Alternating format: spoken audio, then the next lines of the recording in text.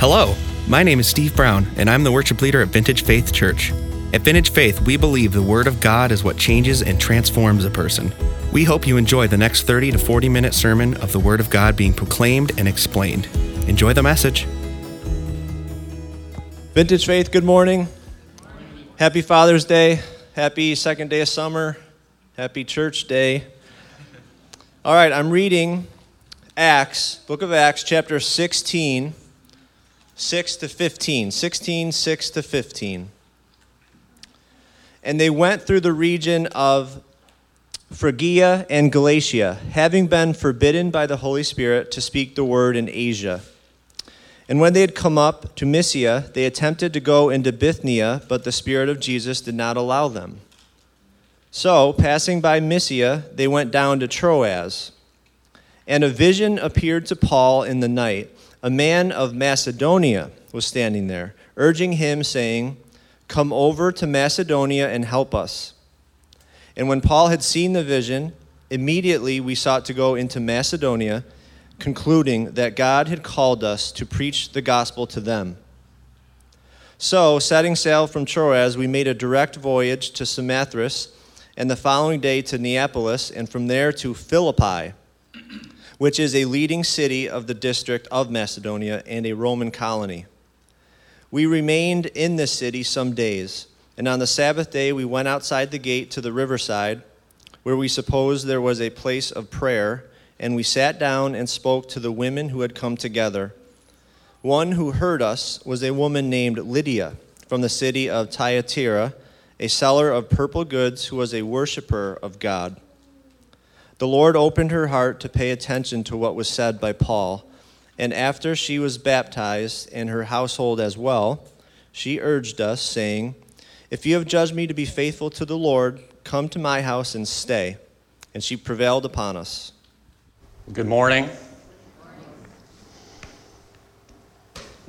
We are about to enter into a sermon series on the book, Paul's letter to the Philippians. And we've been thinking about this. Pastor Ken and I have been, it was scheduled way earlier, and then we've just, with everything going on, just kept pushing it back, saying, hey, we need to address the congregation topically. This is a moment to do that.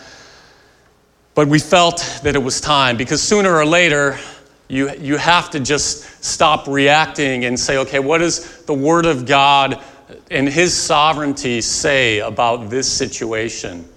If you think about it, I think it was March 8th, and you can correct me if I'm wrong on my dates, but we were all in here, and there was rumors about the virus, and not, nobody was thinking what actually happened would happen on March 8th, and I'm sure there's a few that say, well, I'm not talking about that. We just did not know what was going to happen.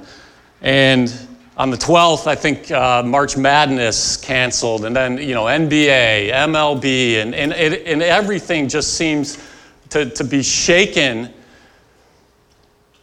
And the world has changed. And then in the midst of it, we have the riots and what happened in Minneapolis and what's happening all over the country. We are on shifting sand right now. Week in, week out, day in and day out, and really the only solid ground is the Word of God, God's Word. So we are going to go through the book of Philippians. I believe in God's sovereignty that His text will speak to us and speak to moments in the culture around us, because God is sovereign and He does want to address things. His word does mean something and can speak into the chaos that we see all around us. Pastor Tim Keller says this about expositional preaching. He says, we tend to think of a Bible as a book of answers to our questions, and it is that. However, if we really let the text speak, we may find that God will show us that we are not even asking the right questions. I've used this quote before, but I love it. That's why we don't always preach through books of the Bible. We do sometimes go into series, but that's why we do want a steady diet of just, hey, let's go through this book and see what God has to say and wrestle through the tough things that God has to say, and let them speak to our hearts. So let's pray. Heavenly Father, we love you. We thank you that in this world that is chaotic all around us, that we can have a steady anchor and a peace in you. And we know that it's all in your hands, that you love your children, that you protect your children, that everything that does happen to us is for ultimately our good, even if it feels not right in this world. Lord, as we look at the book of Philippians, Paul, on repeat, talks about rejoicing in very difficult circumstances. Help us to be a people that can do that we can have joy in suffering, joy in persecution. We love you, Lord, and we just lift up these prayers to you. So, a little background on the city of Philippi.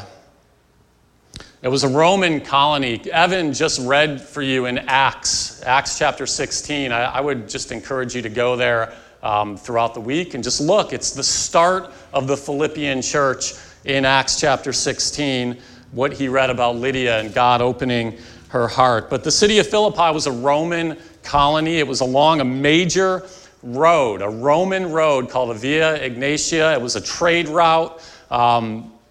There weren't enough Jews in the city because it was populated with retired Roman soldiers. There weren't enough Jews in the city to form a proper synagogue. That's why when you hear what Evan read, they were meeting by the river and praying. On the Sabbath day, we went outside the gate to the riverside where we supposed there was a place of prayer. So if you know anything about Paul, when he's on his missionary journeys, he enters a city, and where does he go first? The synagogue. Because this is the message, this is the fulfillment of Judaism. I have the fulfillment of Judaism, Paul would say. I have the Christ here. I will preach to you the Christ, the one whom the entire Old Testament prophesies about. So I'm going to the synagogue to people who already have that Old Testament background, and I'll proclaim the Christ. But there was no synagogue in Philippi, so he went down to the river and he meets Lydia, and she comes to faith in Christ, and then Paul is arrested, and the jailer comes to faith in Christ. His whole household comes to faith in Christ. We may have a demon-possessed girl who a demon is cast out of her, who may or may not have come to faith. But this is the Philippian church. Probably started in Lydia's house. Started by a river.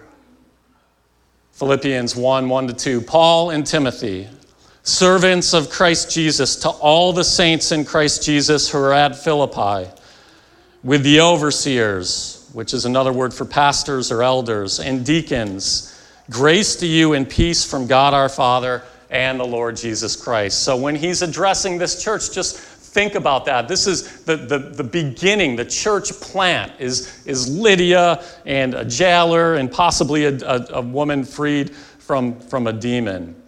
And he goes on to say, he says, I thank God every time I remember you. In all my prayers for all of you, I always pray with joy because of your partnership in the gospel from the first day until now. So why does Paul always pray with joy? Because of the Philippian church partnership in the gospel. That word partnership, the Greek word is koinonia. It's also translated fellowship. It's also translated participation, willing contribution. It's a side-by-side laboring for the same thing in the gospel. And the gospel is a word that's thrown around in the world today, in the church today. The gospel is a word that does carry with it a lot of confusion. But the word in Greek is evangelion, where we get our word evangelical. And the idea is it's good news. News that makes one happy. News, information that causes one joy. Words that bring smiles. A message that causes the heart to be sweet. That is the gospel. The gospel is news. It's an actual historical event. It happened. It's good news. It's not advice. And the world on the outside looking in at the church thinks it's advice. When they hear the word gospel, they're thinking, well, this is what you can and you cannot do. And we'll get to that in a minute. But the gospel is everything. It's why we worship. It's why we get together here. It's the foundation for everything we do as Christians. And it separates us from every other religion in the world, every other philosophy in the world. In chapter 1 of the book of Philippians alone, gospel is mentioned 6 times. Partnership in the gospel, the defense and confirmation of the gospel, the advancement of the gospel, again, the defense of the gospel, living in a manner of life worthy of the gospel, and striving side by side in faith in the gospel. And sometimes in evangelical circles, you'll hear words like, well, I've invited Jesus into my heart, and I've accepted Jesus. And these aren't entirely wrong, but they're only part of the story. The gospel is so much bigger than that. It's the good news of the kingdom of God breaking into this chaotic world that we all look around and see and say, really? How can there be a God? When you look around, just last night, 9 people shot in the city of Syracuse. Every day the news, I don't have to tell you, every day the news, and it's like, come on, really? But there is good news. The kingdom has broke in, and the kingdom will finally consummate one day. That is the gospel, and that is what Paul is so passionate about in the book of Philippians, in all his letters. If there's ever been a time in my life, and I'm 45 years old, so I'm not that old. Well, depending on how old you are, you may think you're really old, or you may think I'm young, but there's never been a time in my life where the potential for division is lurking around every corner of a conversation. You throw social media into the mix, and it can get even worse. There's a lot of people saying things, with strong opinions. I'm just not sure anyone's listening. But there's a lot of division, and everyone in here, I know, I say that, and you've probably landed in it at some point, right? You have opinions. We have opinions. Opinions are good. You want to think through things. Think about the world. You want that. And then you get in a conversation with someone and you realize, whoa, they actually think the exact opposite than me here. This could be, and people are passionate, right? We're passionate about what we believe, so that can cause friction. That can cause anger. If you look online, there is just wars going on between sides. And you really have to say, there's a lot of opinions today. What is the answer to this? What is the answer? How do people come together for a common cause? In the ancient world, the time of Christ, the hostility between Jews and Gentiles was thicker than most anything we can imagine today. The hatred on both sides was strong. The Jews saw themselves as the people of God, and they saw the Gentiles as dogs, unclean. And the Gentiles knew this, and like normal human beings, hated them for that, despised them for that. In fact, in the temple, there was supposed to be this area, the court of the Gentiles, where the Old Testament truth, the God of Israel, could be just on display for the Gentiles to see him. And they could not get in. They couldn't go past that court. They were not allowed. There was hatred. William Barclay is a professor, a biblical professor. He said, God, they say, loves only Israel. Of all the nations that he made, it was not even lawful to render help to a Gentile mother in her hour of sorest need. For that would simply be to bring another Gentile into the world. I've been working in an industry, and I've shared this before, for about 20 years, that's really dominated by Orthodox Hasidic Jewish men. And I have a lot of good relationships with them, and we do business, and we're pleasant, but they won't eat dinner with me because I'm a Gentile and I'm unclean. So that still even exists today. But in the Old Testament, this was heated. And how does God speak to the answer to this? For he, Jesus, himself is our peace, who has made us both one. He's talking Jew and Gentile. And has broken down in his flesh the dividing wall of hostility by abolishing the law of commandments expressed in ordinances, that he might in himself create in himself one new man in place of the two, so making peace. And might reconcile us both to God in one body through the cross, thereby killing the hostility.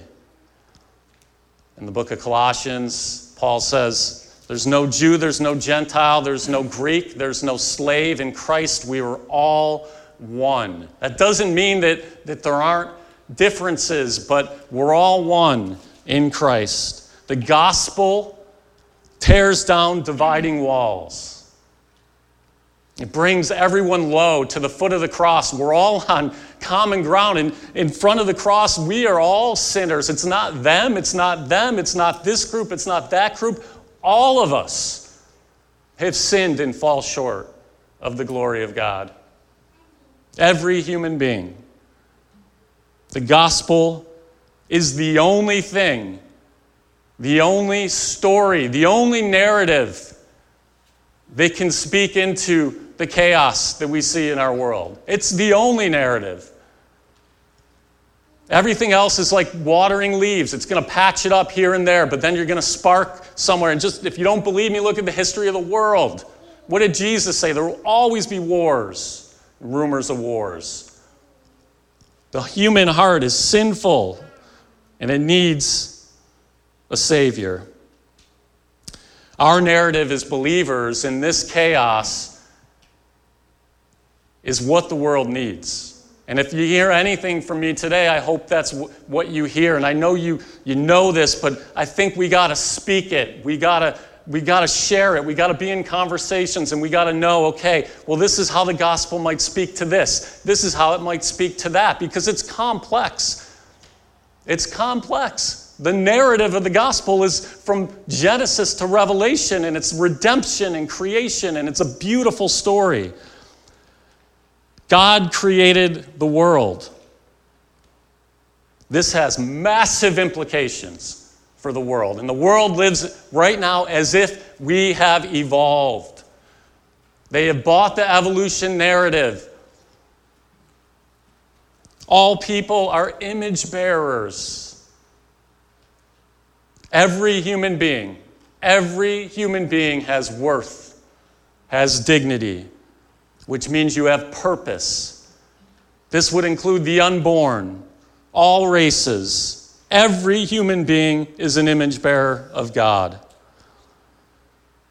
God has an intentional created order. He created this world. If you read the book of Genesis, he created this according to this kind, this according to this kind. He separated this. He did that. God is a God of order and justice. There is an enemy who wants to sow chaos and disorder. That's part of our narrative. There is an enemy. He wants to sow chaos. He wants to sow disorder. We've all sinned against God, we are all guilty. That's part of our narrative. We are enemies of God in our natural state. Only through trusting in Jesus Christ as our Lord and Savior can we be reconciled to God and therefore be reconciled to people. That's the Christian narrative. And I'm sure, like me, you're hearing the word narrative. It's a word I used to like to use. Now I'm hearing it in the news all the time. But it's a true word. It's a way of viewing the world. It's a story. There's pieces all over that come together to inform how do we make decisions? How do I view this? How do I view this? And that's our narrative. Man and woman are sinners. Our hearts are wicked and want to be against God. And that wickedness is on a spectrum. We're looking around and we all want justice. God is a God of justice. And the world is screaming for justice. But the problem, as I thought through this, and we're going to get back to Philippians in a moment, as I thought through this, the problem in our day is, at least in my generation and younger, the media and the movies we watch and the music we listen to, just this tidal wave of culture has just had a crazy worldview shift. And we're being taught we're the product of evolution.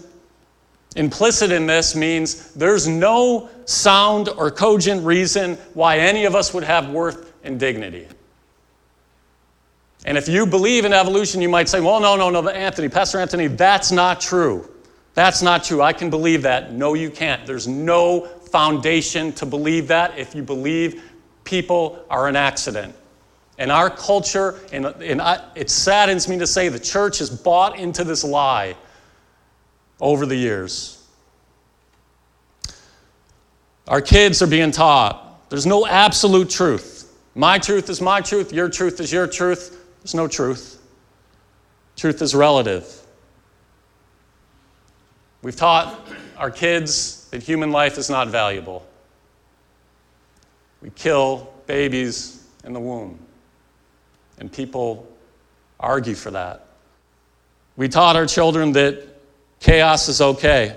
God's law is restricting. You can do whatever you want. If you feel this, go chase it. Follow your heart. Do good, what you feel like in the moment.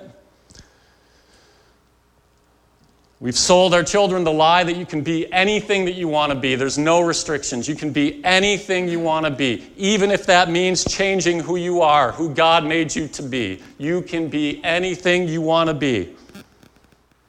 And we wonder why teen suicide levels are at the highest rate that they've ever been.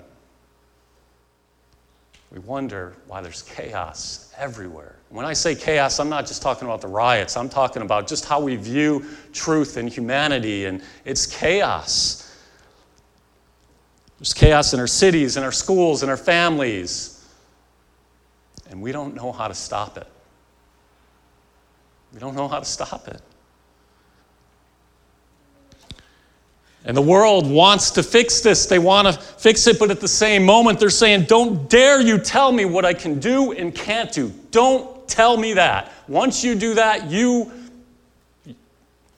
committed the ultimate sin. Don't dare tell me there's a God that demands that I live a certain way. I'll determine what's right and good. Get off of me with your overly traditional view of Christianity and God. And the Psalms captures the sentiment. Why do the nations rage and the peoples plot in vain? The kings of the earth set themselves and the rulers take counsel together against the Lord and against his anointed, saying, let us burst their bonds apart and cast away their cords from us. That's the idea of, I don't want your law, God. I don't want it.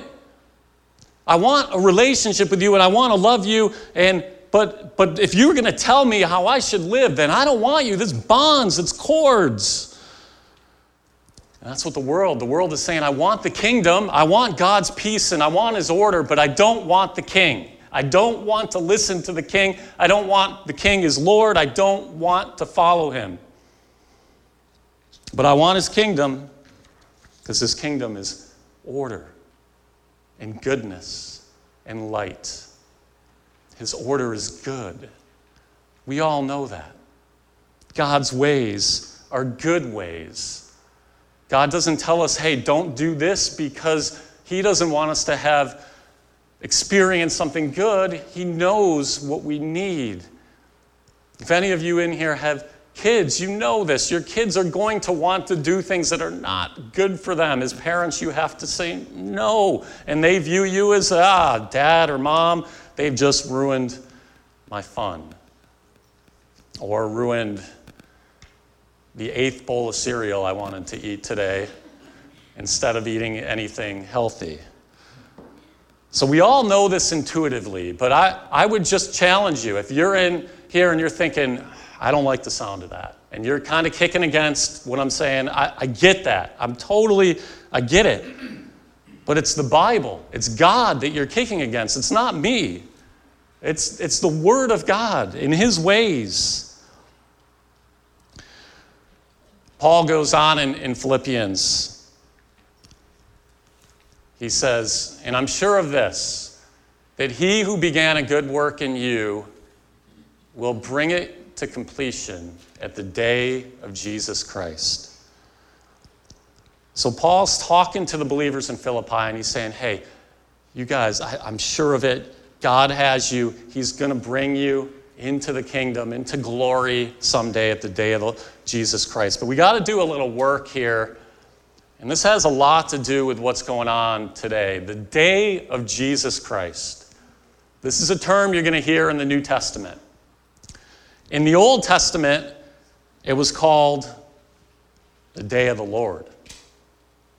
And I'll just give you a few verses. There's a lot. This is a really cool study. If you want to do that on your own, and you can go into like Bible Gateway and just type in the day of the Lord. But give you a little example. Well, for the day of the Lord is near, as destruction from the Almighty it will come. That's in the book of Isaiah. Ezekiel.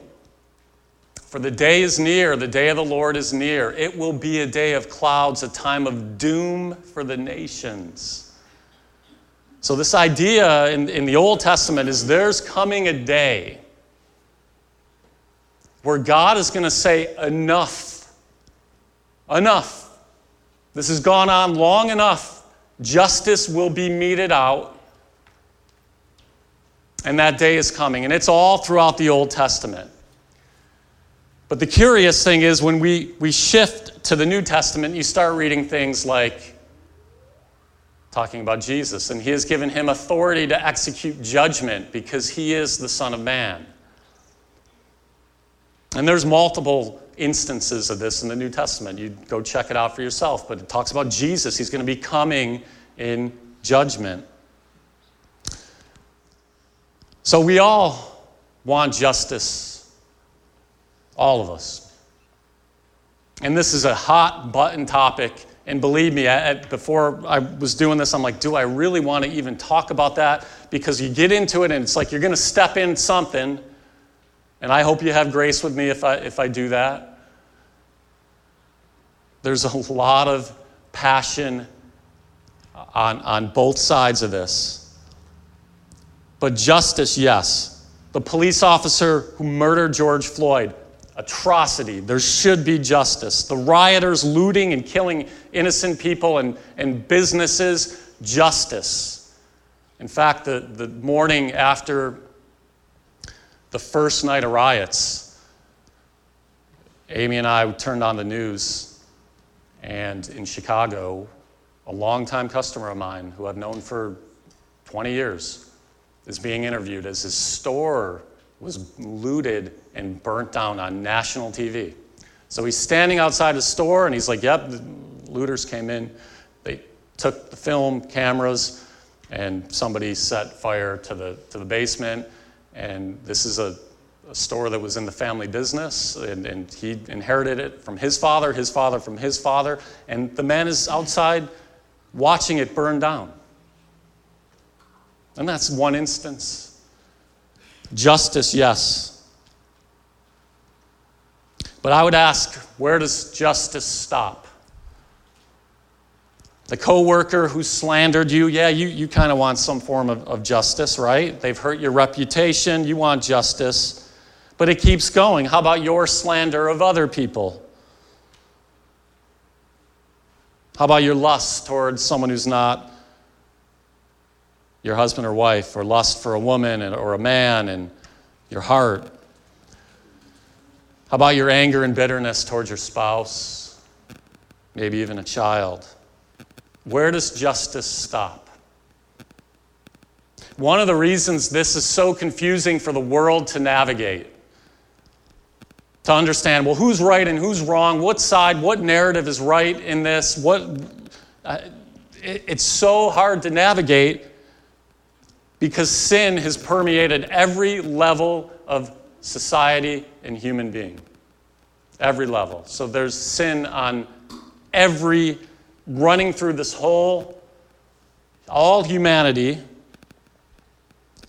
And the world doesn't have a paradigm for this. They don't see it. The world's going to see it and this is right, this is wrong. But we as believers should be able to look into the situation with nuance and love and be careful and say, well, this could be this. The gospel can actually speak into these situations.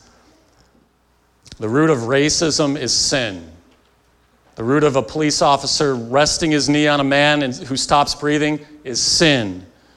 The root of the rioting and the chaos is sin.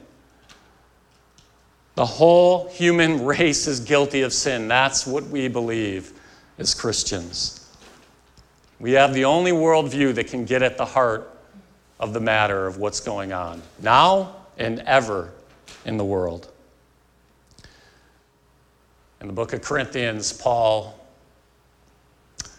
talks about the day of the Lord, and he says, so that you are not lacking in any gift as you wait for the revealing of our Lord Jesus Christ, who will sustain you to the end. This is the line I want you to think about. Guiltless in the day of our Lord Jesus Christ. So in the New Testament, that day of the Lord, the final justice of God, pivots to, it's the day of our Lord Jesus Christ. And Paul is saying here that if you have faith in Jesus, you will stand guiltless on that day. No matter what you have done, you will stand guiltless before God on his day of judgment, the day of the Lord Jesus Christ. So I would ask you this morning to think, what are you standing on? Is it your righteousness? Your pride of maybe your opinions and how you think the world could be a better place? Or are you standing on Christ's righteousness? And looking to the cross and saying, I'm part of the problem in some way. It doesn't mean that this needs to be fixed and this is these atrocities. I'm not saying that. I'm not saying that there's not things that can be done to fix that, but I'm just saying, are you embracing the gospel? Because we see Paul in chapter 1 of Philippians talk about the gospel 6 times. The gospel was near and dear to his heart. In the book of Corinthians, he talks about that was of first importance, the gospel. Is the gospel for you of first importance? He goes on in Philippians to say, it's right for me to feel this way about you. What way? It's right for me to be confident that you're going to stand at that day, at the day of judgment. That's what he's talking about. It's right for me to feel this way about you. Since I have you in my heart, and whether I am in chains, which Paul is in prison while he's writing this, not exactly sure. Most people think Rome, house arrest, prison, not quite sure. Whether I am in chains or defending and confirming the gospel, all of you share in God's grace with me. God can testify how I long for all of you with the affection of Christ Jesus. And this is my prayer, that your love may abound more and more in knowledge and depth of insight, so that you may be able to discern what is best and may be pure and blameless for the day of Christ. So here it is. He's got that day of the Lord, the day of Christ in view. And he wants them to be what? Pure and blameless on that day when God comes to judge and finally put an end to wickedness, filled with the fruit of righteousness that comes through Jesus Christ to the glory and praise of God. So what is Paul praying for? How is love going to abound? Well, he's praying that love abounds in knowledge and depth of insight. We really live in this weird time. I know you've seen this, and I hope it resonates, but we live in this polarizing time where it's like if you say this, then it must mean that you're against this. And if you're at all on social media, you know that's like amplified. But even in conversations, we've lost the ability to nuance, to carefully discuss without flipping out on the other person, right? And just raging, and my anger, my blood is boiling. How could they possibly believe that? But you say something and people don't even listen to what you're saying. They just take it and they run with it because they're putting you in a category that they've made, and you're in that box because you said this. We live in a time that's it. That's our day and age. And in the church, I've seen this come in where what's pitted against each other is heartfelt love and worship and love for Christ. And then over here, knowledge and doctrine. And that they're separated. Like, oh, if you love doctrine, you must, you must not be over here and have a heart for God. Or it could, if you have a heart for God, you must be just not really even thinking about doctrine, crazy with your hands up in the air and worshiping. And that's an argument. That's an argument in the American church. And Paul here is uniting the two together. We see it. He says, this is my prayer, that your love, that your heart may abound more and more. How? In knowledge and depth of insight. He's not talking about knowledge plants and animals. He's talking about the knowledge of the Word of God, the knowledge of Christ, the knowledge of Jesus. That's Paul's prayer. That's our prayer for you, for all of us, that we may abound more and more in love. You might hear me up here passionate and talking about these things, but that's not how I'm going to engage the world. I'm not going to yell at the world. We're going to enter the world and have conversations and love them and speak to them. And, hey, have you ever thought about this? Have you ever thought about this? How does the gospel change or shape a life? The answer to that is worship. To embrace the gospel is going to embrace worship. To embrace the gospel, your love of Christ is going to overflow. You're going to just grab hold of that. You're going to see it. You're going to feel it. You're going to taste it. You're going to know it. You're going to worship. It's going to cause the heart to worship. What causes the heart to worship? Our minds. They're related. Your heart and your mind, they're related. It's a symbiotic relationship. Pastor John Piper says this. I really love this quote. He says, right thinking about God exists for the sake of right feelings for God. So just stop there for a minute. If you're thinking about God wrong, your feelings for him are wrong too. If you've created a God, like partly from the Bible, partly from the world, kind of mishmash it together, you're not worshiping the God of the Bible. Right thinking about God exists for the sake of right feelings for God. In that order, logic exists for the sake of love. Reasoning exists for the sake of rejoicing. Doctrine exists for the sake of delight. Reflection about God exists for affection for God. The head is meant to serve the heart. And oh, that I pray that this church that just catch fire for that idea, the head and the heart, to be loving, caring people out in the world who are able to maybe just be different than the rest of the world and not shout and yell and listen a little and then speak our truth, God's truth into it. But speak it because we know God. We know the God of the Bible. We're not making a God up. They're not mutually exclusive. Is the gospel at the center of your relationships in the church? Just think about that question for a moment. Is the gospel at the center of your relationships in the church? Are you partnering in the gospel in a way that you can say, yeah, it's at the center? When you look around at the world and everything that's happening, is your immediate instinct to say, well, this, I can fix it. Do you see a need that the world needs, the gospel of Jesus Christ, redemption? Is your love for God growing in depth of insight? The world is in desperate need for the Christian worldview. Desperate need. And we as Christians have to dig into that and really know what we believe. Know what is the totality of our worldview? What is the Bible saying from Genesis to Revelation? What is the story of redemption? But just to hit on a few topics. Number one, creation. All human life is valuable. God created the world.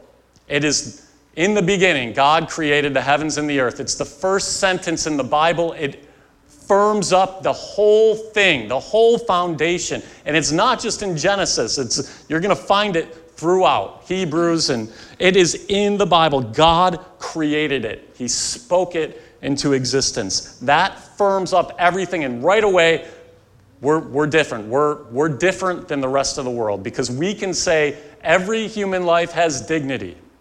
Everyone, black, white, yellow, red, every human life is valuable. And I'll give it to you. If you believe in evolution, you can say that, but it does not make cogent sense. If you really think through that, it doesn't make sense. The second thing is the world is the way it is because of sin, the rebellion, the fall that happened in the garden. That's why the world is a mess. And the world is also beautiful because it's God's world, so there's a tension there. We live in this world that things happen, horrific things, but beautiful things happen too. Redemption.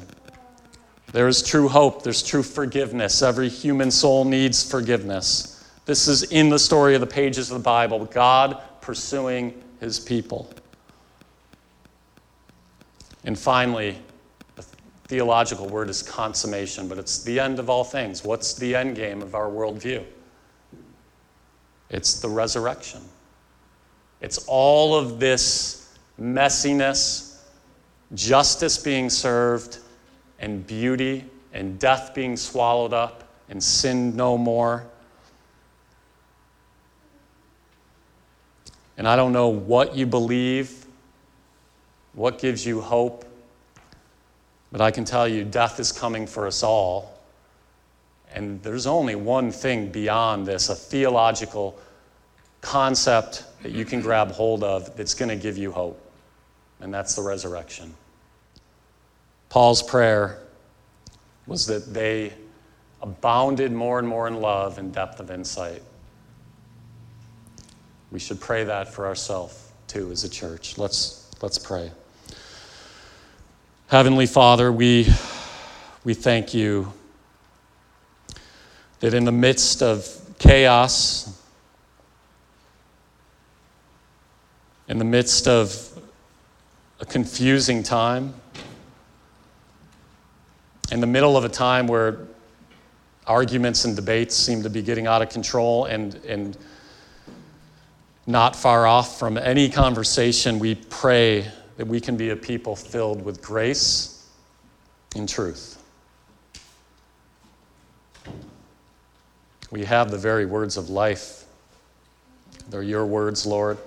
They're not ours. Give us boldness to speak them. Give us humbleness to listen, even when we disagree. Give us a careful spirit to just nuance conversations and agree where we can agree and disagree where we can disagree. But Lord, let us not hold back from preaching your gospel to a world that's in desperate need. We pray this in your name.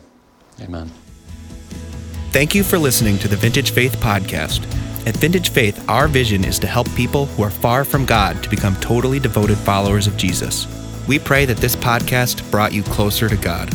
For more information, check us out at vintagefaithcicero.com.